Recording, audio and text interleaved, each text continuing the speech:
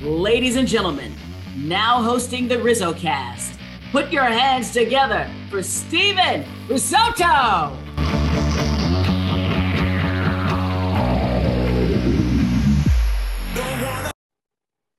What is happening, everybody, and welcome. This is a milestone episode for us, episode number 69 of Rizzo Cast.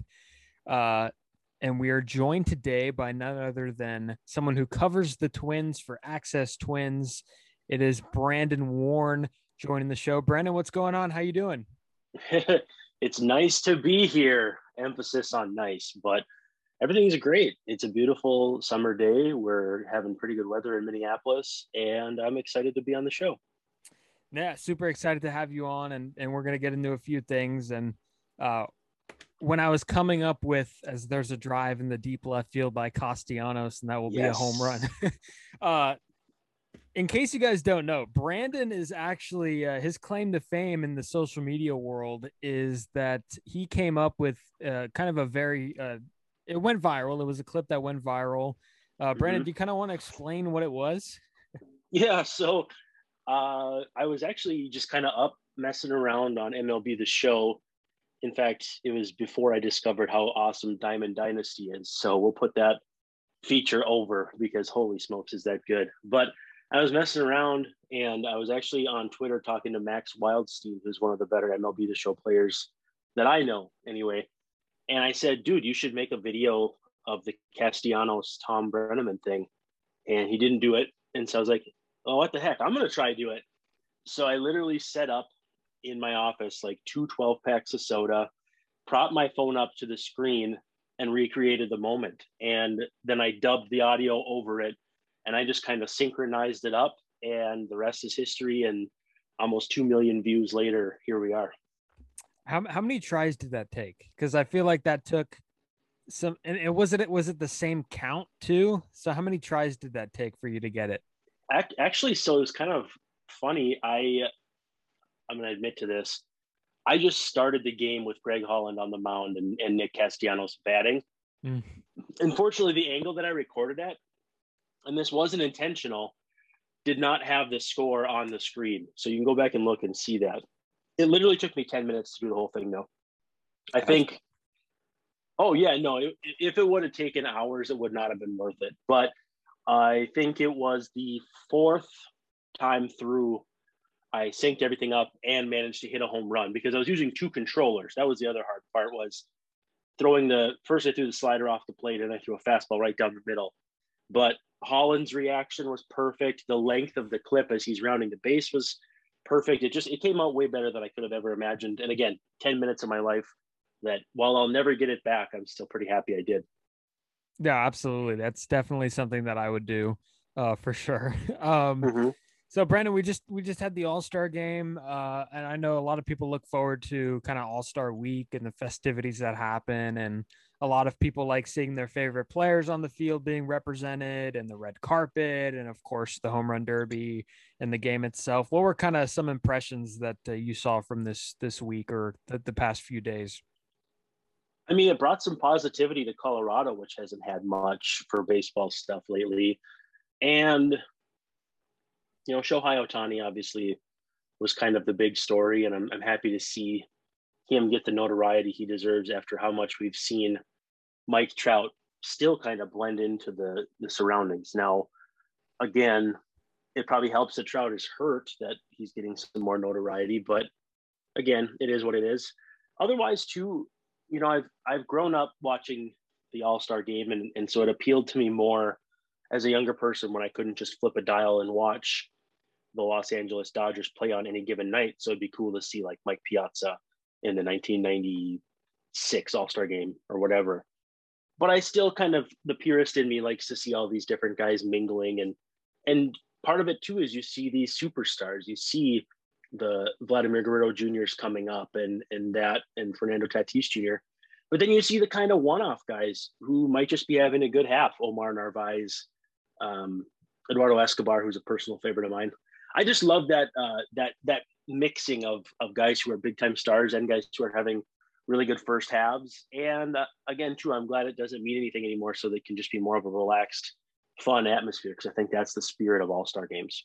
Yeah, no, absolutely. I mean, you see Guerrero hitting the home run and Fernando Tatis Jr., with parting words as he passes shortstop. And, as you mentioned, you got the guys like Cedric Mullins, who are really good stories, having good first halves. What did you think about the microphones? Because this was the number one thing on my timeline, and they've done it in years past, but like this was the year where it was excessive. Like almost every inning, somebody was mic'd up. And I mean, I don't know who was thinking. I don't know what Fox was trying to get out of Liam Hendriks being mic'd up. Yeah.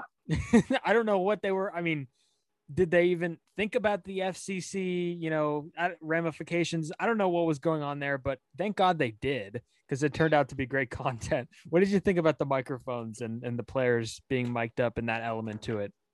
Yeah, I really don't have a problem with it when it's an exhibition game like this.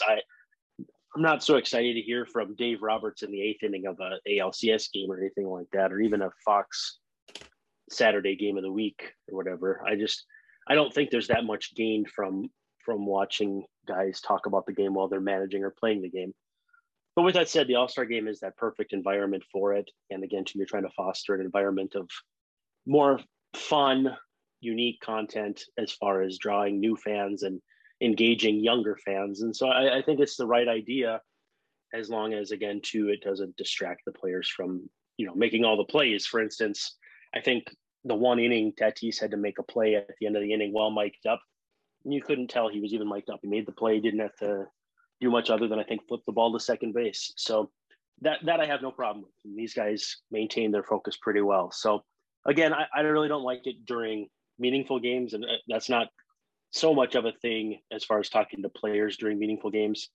But even the manager stuff is, I don't know, it doesn't do much for me.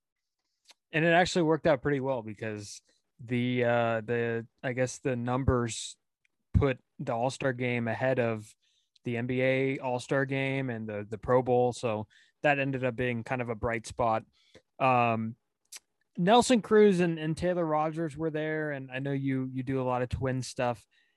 I mean, they were the two representatives. How much of, just kind of an overall picture on the Twins first half, how much of a disappointment kind of has this season been for the people around the team and in the organization? Because I know, I mean, we were talking about, maybe not the same level of talent as maybe the White Sox have, but the White Sox have been hurt a lot, and the Twins just haven't been able to get a whole ton of things going.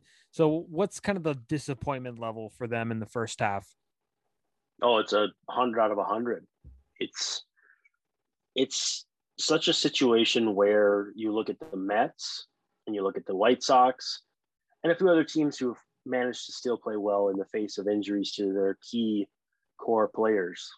The White Sox, especially because it's the same division and it's the same players position-wise in a lot of ways. I mean, Byron Buxton and Luis Robert and Eloy Jimenez and all that. And it's just so unbelievable that those teams have been able to soldier on. Now, again, the big difference there is pitching. The Twins have not had any, and the Mets and the White Sox especially have had very good pitching. But there's just no reason for the Twins not to be hanging in that, plus or minus 3, 4, 5 games of 500 range, instead of opening the second half 11 games under 500. It doesn't add up. And so people are checking out pretty fast. I mean, Vikings training camp and all that's coming up pretty soon. And so there's going to be plenty of reason for fans to divert their attention elsewhere, unless the Twins really make a run here coming up soon. And they open the second half with the Tigers. It'll be 8 games in a row they played with the Tigers, 4 into the break, 4 out of the break, which is a really strange quirk. And then they've got a few against the White Sox. So they'll know what's what pretty quickly here out of the break, if they have any chance of turning the season into even a respectable season, let alone fighting for any kind of playoff spot. And I guess when teams start off this slow, or, have a bad season, I mean, unfairly or fairly, the attention automatically goes to the manager and Rocco Baldelli in this case, who I admire. I think that he's been a pretty good manager for the Twins. I don't know what you think about him, but is his job safe, or are they not at that point yet? No, he's safe. There's no question about that. And the big thing for him is he's their handpicked guy after they fired Paul Molitor.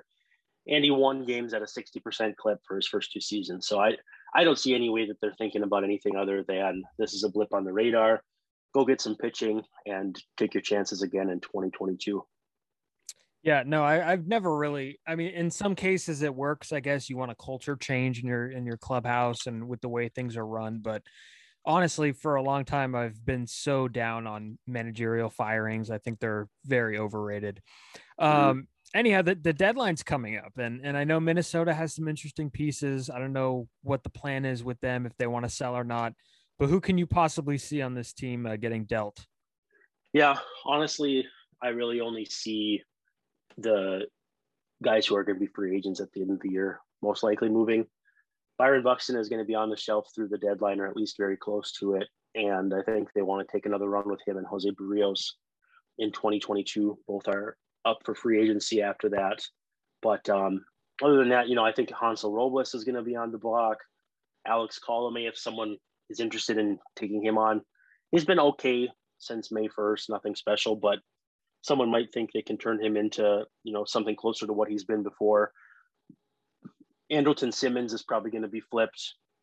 He'll give someone a nice defensive boost down the stretch. He's given the Twins almost nothing offensively, though. And then the tough one is Nelson Cruz. Do the Twins want to move him? Does he want to go play somewhere where he'll have a chance at that ring that's eluded him now for a really long career? I mean, he came up in, I think, 2005 or 2006. So, I mean, he's been around a long time. He's played in the World Series with the Rangers, but never gotten there. Is he going to want to chase that, or is he going to be okay with sticking around and mentoring a lot of young players? And I think that they'll probably lean towards the trade option, because I think teams like Tampa Bay and even those same White Sox could be interested in his services down the stretch here. Yeah, definitely interested to see where Nelson Cruz ends up. Back to Barrios here. I mean, he, if available, and I say that very, speculatively, if available, he would most definitely be the hottest commodity on the trade market when it comes to starting pitchers. Because right now you see a lot of the Danny Duffys and the Robbie Rays and the, Max Scherzer probably not going to be available. Maybe he is. I don't know. He would definitely be the most, controllable, young, good. I mean, what would it take for a team like the Dodgers or the Padres, who, LA just lost Clayton Kershaw. They've lost Dustin May. They've lost Trevor Bauer. And, the Padres have lost, they have no confidence, I don't think, in Dinelson Lamont's health. And, Darvish went on the shelf. Snell went on the shelf. What would it take for these teams, or maybe any other team, to maybe get a legitimate offer in for Barrios? Yeah, it's going to be expensive, because the marketplace right now is flush with guys who are like number 4, number 5 starters, just kind of guys who can turn over your rotation. And even if you really like Danny Duffy, he's making quite a bit of money. He's a free agent at the end of the year, and it's pretty hard to buy into the fact that he's that much different than he's been the last few years. So all of those things kind of conspire against him to suggest he probably won't bring back a huge haul. In Barrios's favor, is he's young, he's under control through next year. He's not going to make a crazy amount of money through arbitration, no matter what happens. And he's good. He's really good. And there are going to be teams too that will see his pitch profile and all that and think, maybe we can be the team that turn him from a nice number 2 into a legit bona fide ace. And you're not going to want to pay for that, but in a lot of ways, the Twins can kind of extort that sort of value, because the teams that are going to be interested too are going to be flush with prospects. Especially Toronto comes to mind with Austin Martin and Jordan Grosshands, and probably not so much Alek Manoah now that he's in the big leagues, but Simeon Woods Richardson and Nate Pearson. They've got a lot of guys that check those boxes for what the Twins would probably be looking for in terms of high-end talent. And so what we've become accustomed to for trades for players with years of control, or a year of control left, like the Francisco Lindor deal, which kind of underwhelmed all of us, I think that narrative is going to be blown up because of the fact that the scarcity of a pitcher like Barrios in this marketplace. So I think it's going to be very, very hard for the Twins to find a deal that's to their liking, unless the Dodgers really push their chips in and say, listen, Dustin May's hurt, but we'd be willing to trade him in return for Berrios, or something like where the Blue Jays say, yeah, our offense is set. We're not going to need Austin Martin and Jordan Grosshans. So we're going to borrow from that surplus to go get what we need in terms of pitching. It's a narrow band, and it's going to take, as I wrote a couple weeks ago, a perfect storm. But I think the Twins have to listen to what teams are willing to do.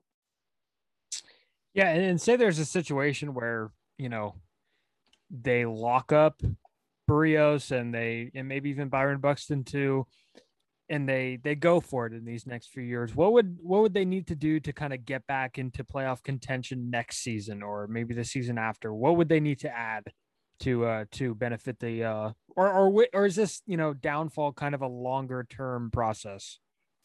No, I don't think it is, because I think the fair portion of their core is still pretty young, and they have a lot of guys who are graduating as prospects in terms of Kirilloff, Larnach, hopefully eventually Royce Lewis and Johan Duran and a few other guys. So they're really going to have to iron out their rotation, because Michael Pineda is a free agent at the end of the year. They're going to obviously lose J-Happ. They don't care about that. But it's basically Kenta Maeda, who is in his 30s. Jose Berrios is a free agent at the end of next year. And then a bunch of young guys. You got Duran, Balazovic, and a bunch of Blaine Enlow, who's on the shelf with Tommy John now.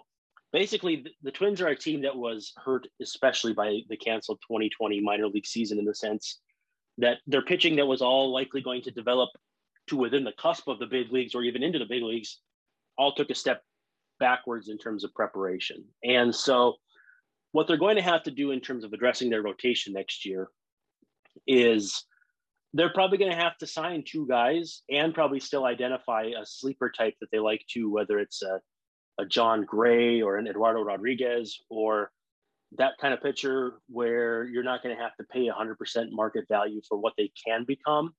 Kind of what I had hoped the Twins could have done with Kevin Gausman in this offseason before he accepted the QO. So they've got a lot of questions. I think you sign Berrios. I think you keep Maeda, and that's your top two. And then you probably want to bring Pineda back. You can kind of hope on someone like Duran, Balazovic, Randy Dobnak to fill out one of those spots. And then, you got to hit on some kind of guy that needs to bounce back, whether it's a guy who's lost his way or a guy who had some pedigree and has not figured out the pitch mix or consistency, something like that. So they're going to have to get creative. They've wanted to make a trade for a really good starter for quite a while. And I know one of those guys was Zach Gallen back in the day, and it just didn't work out. So they're obviously open-minded to a lot of things, but it's going to start with starting pitching. The bullpen they're going to have to fix up too, but they're going to be a lot different with that. They love going and getting kind of the guys who are off the beaten path. Like Luke Farrell was really pitching well for them, and Derek Law has looked better of late. They're not so much tied up in the big money relievers. They're going to have to really make improvements with their rotation, and then that alone will allow the bullpen to kind of let the sea level rise, because they won't throw so many innings.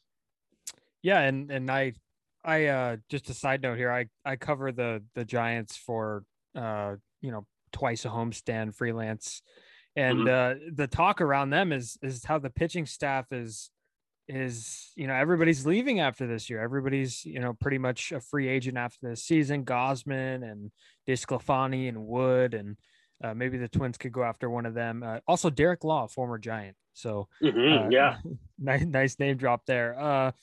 Let's look at the full picture here, kind of around the league. I know the All-Star break is over, and this is where MLB is marketed as to giving the label, okay, it's a foot race now. Like that's what we are now at this point, and even more so after the deadline. So what are kind of some of the storylines? What are some of the things that you'll be looking forward to in the second half as far as the entire league goes? Anything stick out to you?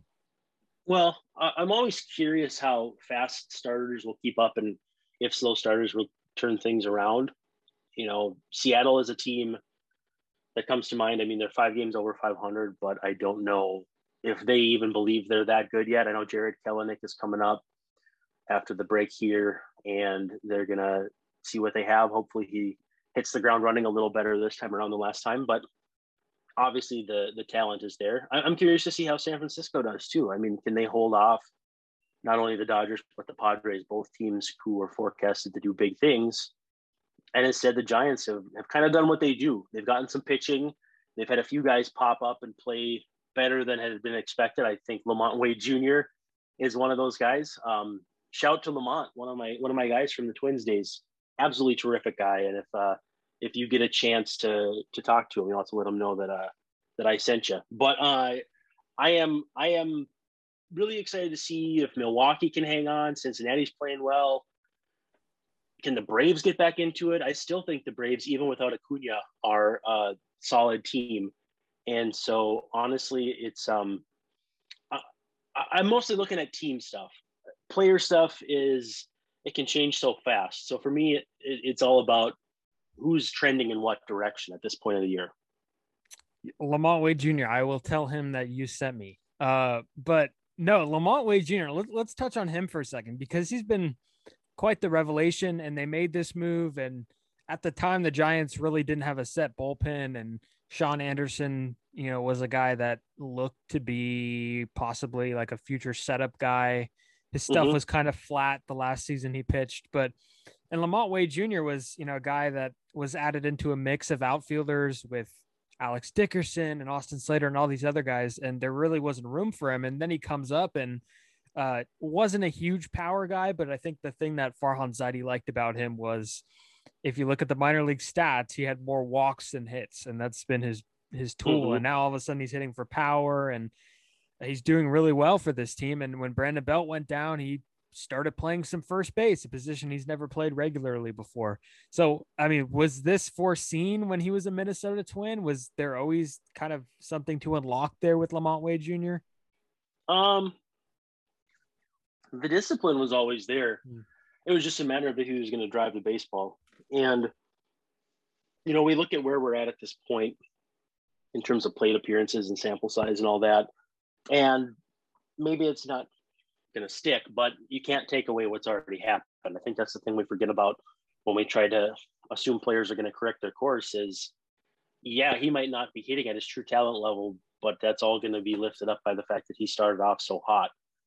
And a lot of Twins fans have lamented that the Twins could use him with Buxton hurt and Kepler dealt with some injuries, and they don't have Eddie Rosario anymore. But Rob Refsnyder stepped in and played well before he got hurt. Kyle Garlick was kind of playing his role too. And Jake Cave literally had a broken back, went on the 60-day IL. So it would have taken a whole lot for Lamont Wade to get a fair crack here. And it was pretty obvious to see that the Twins, again, had to make something happen in the bullpen. The more lamentable thing was that Anderson hit waivers and was claimed by the Rangers. And so the Twins had nothing to show for that. And, I think actually the Rangers probably sent him through waivers again a couple days later. So it is what it is. There's nothing much you can do about the past. And the trade made sense at the time. But boy, Wade has really figured things out for the Giants. And it's good to see. Yeah, I think Sean Anderson is now a Oriole, which is kind of interesting. And I know there was an incident with him where he had a fastball up and in that came in on Mike Trout or something, and Joe Madden yelled at him, and it was pretty funny.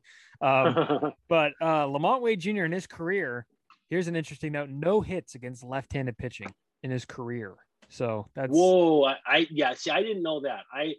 I'm a big Lamont Wade guy. I like Lamont Wade Jr. and I think he's a great dude. Wow, 0 hits again. Have you tweeted that? I'm gonna have to see if you've tweeted that and retweet it, because that's crazy. Yeah, I tweeted it during one of the games. I mean, it was it's a small sample size, and the way Gabe Kapler has, if you're on the roster, you're gonna play. That's just kind of how Gabe Kapler uses his bench. It's a bench that comes in. You'd expect most National League benches to come in and pinch hit 4 in the 7th and double switch this, but when there's a scoring opportunity and there's a chance to pinch hit for Alex Dickerson or something, Austin Slater's being used. So they're really short to the punch with guys with the bat, of course, with the splits. So Lamont Wade, not a hit against left-handed pitching in his major league career. So definitely crazy. And it's just a testament of I think of it now as the Jock Peterson syndrome, because in LA, they never let him play against lefties. And then, when he signed with the Cubs, the big hoopla around it was that he's going to get to play every day. And is that a good thing or a bad thing? Honestly, I don't think it's, I don't know. Jock, I guess it's not a good thing because I mean, now we're seeing why. mm-hmm. But I'm going to bounce around here because I do a lot of, just random stuff here on this show. I want to go back to Ohtani here because I know the comparisons of Babe Ruth are pretty valid. I know, I think Ohtani literally did everything possible at the All-Star game, hit home runs in the Derby, got the win, pitched an inning, 500-foot home run, everything. Kind of did that in the first half too. But describe how good this guy is and what you've seen from him. Because I feel like as a baseball community, we're not taking in enough of what this guy's doing. Yeah, I mean, it's incredible what he's doing offensively. I mean, he's one of the very best pure hitters, 33 home runs. Even just looking at that still floors me. 33 home runs. I thought he'd pitch. I really did. I thought he'd be a great pitcher, and I thought the hitting, when I first watched his swing, I thought it looked a little long, and so maybe he'd struggle with velocity, especially up. But boy, he has calmed those worries and then some. And on the mound, he's been solid as well. He's not exactly been as good as you'd want for somebody who's starting the All-Star game on the mound. But at the same time, I mean, man, the total package, it's Babe Ruth in his early portion of his career, and he's really been impressive. And Joe Buck pointed this out during the All-Star game, and it was a great point. Babe Ruth only did it like 2 years, full time, 2 years. Right. So I mean, basically what he's doing is what we've never seen before. I mean, I know somebody wrote an article about this. It's been done in the Negro Leagues prior. So maybe those guys are his best comparison. But do you see like maybe him picking one or the other down the road? I mean, nobody wants to think about that now because it's awesome what he's doing. But is there a chance that he could pick one or the other? I kind of thought he'd probably end up picking pitching just because of the value in pitching compared to, how the rest of the game kind of seems to value offense. But he's just been so good offensively that it's hard for me to see him scrapping that. And the Angels need pitching so badly. They've had such issues with keeping guys' elbows healthy, especially, that I just can't see it right now. And again, he's in his age 26 season, and he just turned 27 a few days ago. I don't know, man. I think you just got to keep riding the wave. And if he doesn't stay healthy, it is what it is. You got to let the human body kind of handle things as it does. They still have him under pretty cheap club control for like 3 more years. So I think they'll just get what they can out of him and hope for the best. And this is the perfect year because I don't think the Angels are really doing anything, but this is the perfect year to figure out his schedule. I know in the past it's like, okay, pitch once a week. How are we going to work him in as a DH? And I think down the road, we might even see some outfield work for Shohei Ohtani. And I mean, I saw something about, maybe he could be a closer, but that would be problematic because what if the game's on the line in the 9th inning and he's due up 3rd and should be warming up? So it's like, it's kind of a really tricky spot, but definitely I think they're getting his schedule cemented and what they want to do long term. Let's bring up your podcast because I know you got something going on here coming out. Do you want to kind of describe what it is? So I don't know. I was kicking around an idea of a nostalgia-based podcast because I listened to this wrestling podcast called 83 Weeks that is largely nostalgia-based around wrestling. And so that show's blown up. And I thought, well, why can't we do something like that about baseball? And so, I grew up watching 1990s baseball. And I thought, what better way to capitalize on that than to find someone who played in that era and compare my notes of what I thought I saw and what I thought I experienced from what he actually went through. And so it was a matter of finding the right player. And I asked Paul Molitor because I covered him as a manager with the Twins, and he thought it was a good idea, but he just couldn't commit to the time. And so then I moved on to Greg Olson, who was a reliever for a bunch of different teams from the late 80s to the early 2000s. probably the most famous thing he ever did related to the Giants was walk intentionally Barry Bonds with the bases loaded.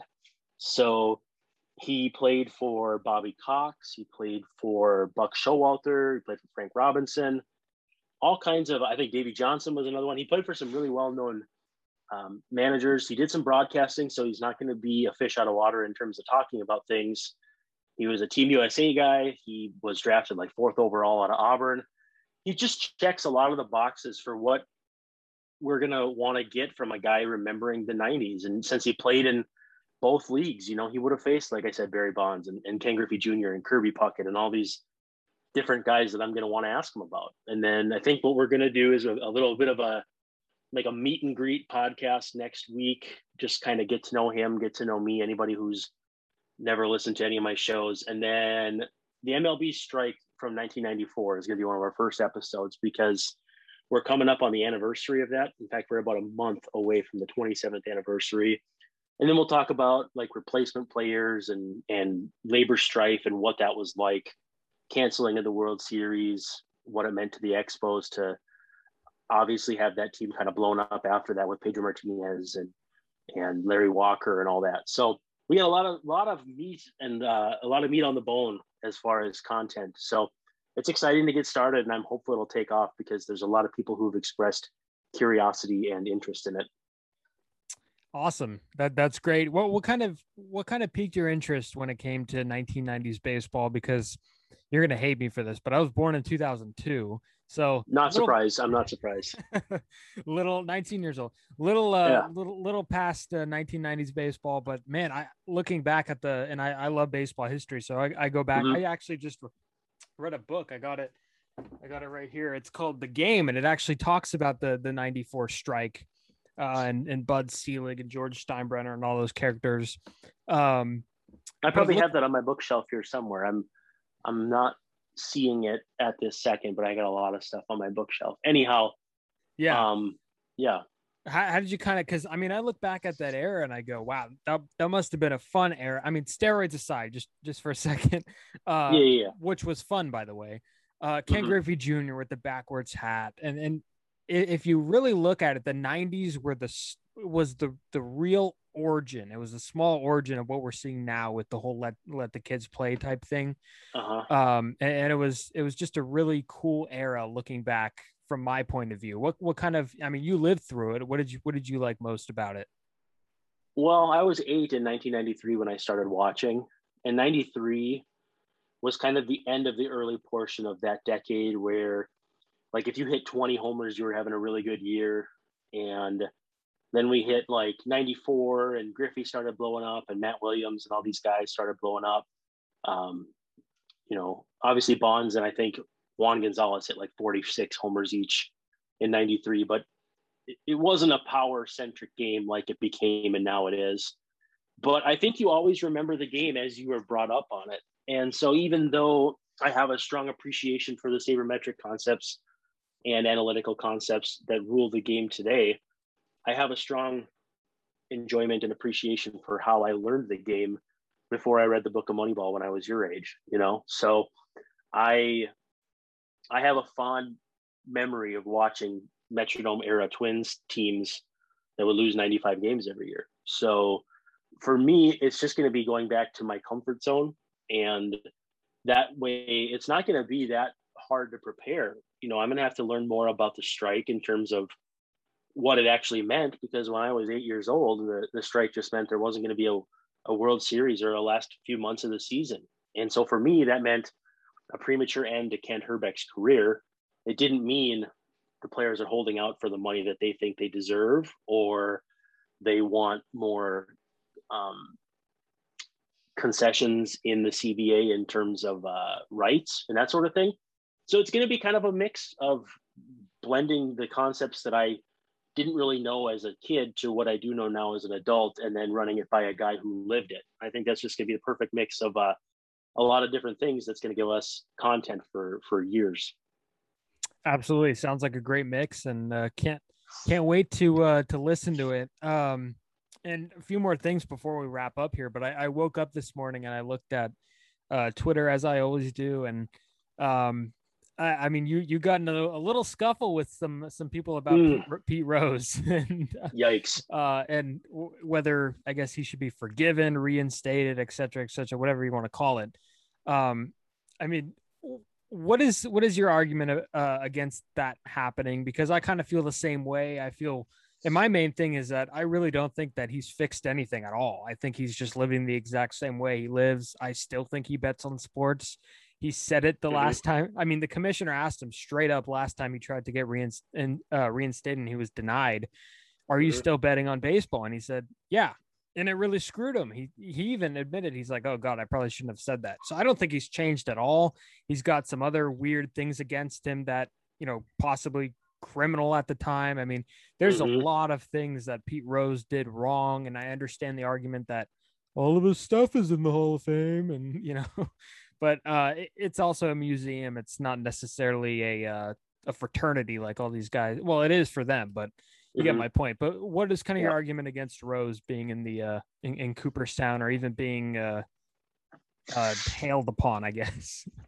I mean, gambling is the kind of cardinal sin in professional sports and baseball, especially. He used it in a way that affected other people's livelihoods. Mario Soto comes to mind, but possibly even Cal Daniels and Eric Davis in terms of how they were used and not used and all that sort of thing. And honestly, I mean, he chose to accept the punishment as opposed to continue to fight it. He was dishonest about it for a very long time instead of just taking his punishment out of the chute. And then, there's the talk of him being, having relationships with underage girls. I mean, it's a confluence of messy spots, messy situations that to me just make me feel confident that he doesn't need to be in the Hall of Fame. He's acknowledged as the hit king. He's acknowledged as a big part of the Big Red Machine. He's acknowledged as a lot of things, but I don't think he has to be enshrined as a human being if he doesn't meet the character clause that the BBWA has put forward. Now, again, I hear the argument. There's a lot of nasty dudes in the Hall of Fame already, and do you really want to throw them out? Honestly, I don't have a problem with it if you want to start picking guys out and throwing them out, but you also have to adjust for the context of the time. I mean, Cap Anson was racist, but he was also pretty much just like anybody else back then. America is a messed up place that has evolved a lot and still has more evolving to do. So it's a dicey issue. It's a tough decision, but if that's the route people want to go, I really don't have a problem with it. You can throw Roberto Alomar out of the Hall of Fame for all I care. You can throw any number of guys out. It's just a matter of two wrongs don't make a right. You can't just tell me, hey, this bad guy's in the Hall of Fame, so why can't Pete Rose be? If I can make one right decision rather than two wrong decisions, I'm going to do it every time. 100%. And speaking of the Hall of Fame, and this is an awful segue to go from one guy to a complete opposite of that guy. Do you think Joe Mauer gets in? Because I know that's such a bad segue from Pete Rose to Joe Mauer. All good. Do you think Joe Mauer gets in? Because I mean, I'm flooded with Buster Posey and his resurgence and the talk about that. But Joe Mauer right now is probably the closest catcher to getting in the Hall of Fame that is not in, and that will appear on a ballot coming up here shortly. Because I mean, definitely the numbers are up there. He had a really good prime, and I know a lot of people are going to say, well, he didn't put up some of the stuff at, he did a lot at first base, which is true, but he also did a lot at catcher. A one-team guy, and for me, the one-team guys really stick out because, I mean, there's not a lot of them, and it just makes your case stronger in a weird way. Like, I think it really hurt Fred McGriff that he was identified with like a million different teams unfairly, but it's kind of the reality. Gary Sheffield, I think it hurt a lot. I think he should definitely be getting more consideration instead of being like in the kind of the Sammy Sosa vote total area. But what do you think about Joe Mauer and his Hall of Fame case here? Yeah, it's actually funny. I had a mailbag a couple of weeks ago where I addressed Posey versus Mauer, and I said put them both in because Mauer actually only caught at that point, I think he was 100 and some games behind Posey in terms of career games caught. And in a way, Posey's resurgence now is what Mauer never was able to do. So I'm putting Posey in. Obviously, even if he hadn't had this resurgence. I just think the company catchers keep, there's some alliteration there. The company catchers keep is just so minimal in terms of high end talent. I don't think, if I'm not mistaken, Johnny Bench, I don't even think has 100 career Fangraphs WAR, where a lot of positions have guys 150 and above. So when you account for other players around them and what they accomplished, yeah, Bench was 74.8. I think Mauer's in the 50s, and I think Buster's in the high 50s. So it's just a matter of how do they compare to their contemporaries. And for me, both of those guys are right there. And there's really no doubt in my mind. I mean, you look at transcendent catchers over the last 25 or 30 years, and it's those two guys, depending on how you view Russell Martin, Brian McCann, and, other than that, it's mashers like Mike Piazza. So for me, it's an obvious yes as far as putting Mauer and Posey into the Hall of Fame. I have no problem with it at all. Yeah, and I was thinking about doing like a top 10 at each position and a series like that or something. But, looking down those lists, I mean, Victor Martinez even finds his way on there. I know he DH'd a lot of it, but I mean, you'll end up in some weird wormholes if you go down at some of the active players and go, wow, that guy's having a good career, or, has had a good career. Like Zach Greinke.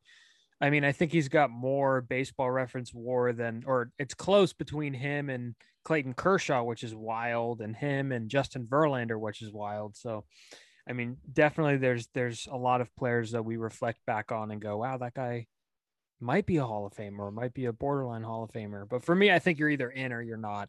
Enough with he's not going to get in first ballot. Before we go, ballots. Yeah, exactly. Before we go, I want to get your thoughts real quick here on some of these rules that have been implemented the past few years. I know the runner on second base to start extra innings is the biggest one. What do you think about that? I'd rather see it. It's growing on me in the sense that I don't hate that it could be used at some point, but I don't like it being used in the 10th inning. I want it to be the 11th or the 12th. Give me a couple regular innings before we go to the shootout, like in hockey. In hockey too, there was a 3-on-3 and then the shootout. So honestly, give me regular baseball for 2 more innings, and then we can do the Mickey Mouse finish. It's fine with me. But I'm not saying I want to romanticize being there at the park till 1 a.m. in a 22-inning game. It's kind of cool every now and then, but I'm fine with in the 12th inning. Let's speed this thing up. What about the 7-inning doubleheaders? Hate it. I thought I would hate it, and I don't like it. It's just I don't know. It's not baseball. I know you got to protect pitching and all that, but that's what the 27th man is supposed to do. Bring up a guy from AAA who can make a start for you. I think the Twins are doing that Friday with Charlie Barnes, who's going to make his big league debut, a lefty from Clemson. And so, I think that's what the 27th man is for, is for added protection. I would rather you add an extra 2 players, a starter and a reliever, than shorten games by multiple innings, because it's just not the spirit of how baseball should be played. That would be wild if a pitcher goes into an arbitration case like Madison Bumgarner and says, hey, I threw a shutout this year. That should count for something. And then the arbitrator goes, yeah, it was a 7-inning. It was a 7-inning game. That'd be wild. And last but not least, I'm iffy on this, but I still don't have an opinion on the shift. I think I see both sides of it. I see the crowd that says defenses should be aligned however they want to be aligned. Like Bill Belichick, could put his defenders wherever he wants, and the batter should learn to hit the ball the other way. But that is an interesting point, and I think the people against, are for banning the shift would say, well, we've said that for so many years now, but it's not happening. And guys, instead of trying to hit the ball through the shift, they've now resorted to hitting the ball over the shift. And that's why there's more strikeouts. That's why there's more home runs. And, that's what's happening now. So what do you think about the shift? Because I could go either way on it. I guess what I'm curious is how much data we need to have to know when players have decided to no longer hit against it. You know what I mean? As far as, could there be a pendulum swing here in the next 3 to 5 years where hitters continue to trend, new guys coming up who might be in AAA or now or are rookies alter their swings and the landscape of the league changes drastically? Like, have we given it enough time to the point where we can be certain that they will never, ever make that adjustment? And I look at the landscape of the game and I can see why people would say yes. But at the same time, too, change does not happen overnight in baseball. And there are going to be guys whose careers depend on it. I mean, I think if a guy goes 5 years and he never ever learns to hit against a shift and hits 220 with limited power, doesn't it? You know, at that point, and he's out of the big leagues, he's going to do whatever it takes to stick around with his second chance. And there's going to be guys who see their games out of his mold that will say, listen, this is what I need to do differently coming up to stick in the big leagues. So I think the evolution of the game still has to play out, if that makes sense. You still have to let this kind of go to the point where, you know, if we're seeing home runs and strikeouts continue to rise 5 years from now, then it's more of an issue. Like the next CBA. This CBA, leave it as it is. I still think you need more time to let the data kind of shake out. And I'm not a data scientist. I'm not a real smart math guy. So that probably already disproves my point in terms of the smart people at MLB knowing the data. But I need more time to see what players are going to do adjustment wise over the next 3 to 5 seasons. Yeah, when I think of the shift, I think of 2 careers ending.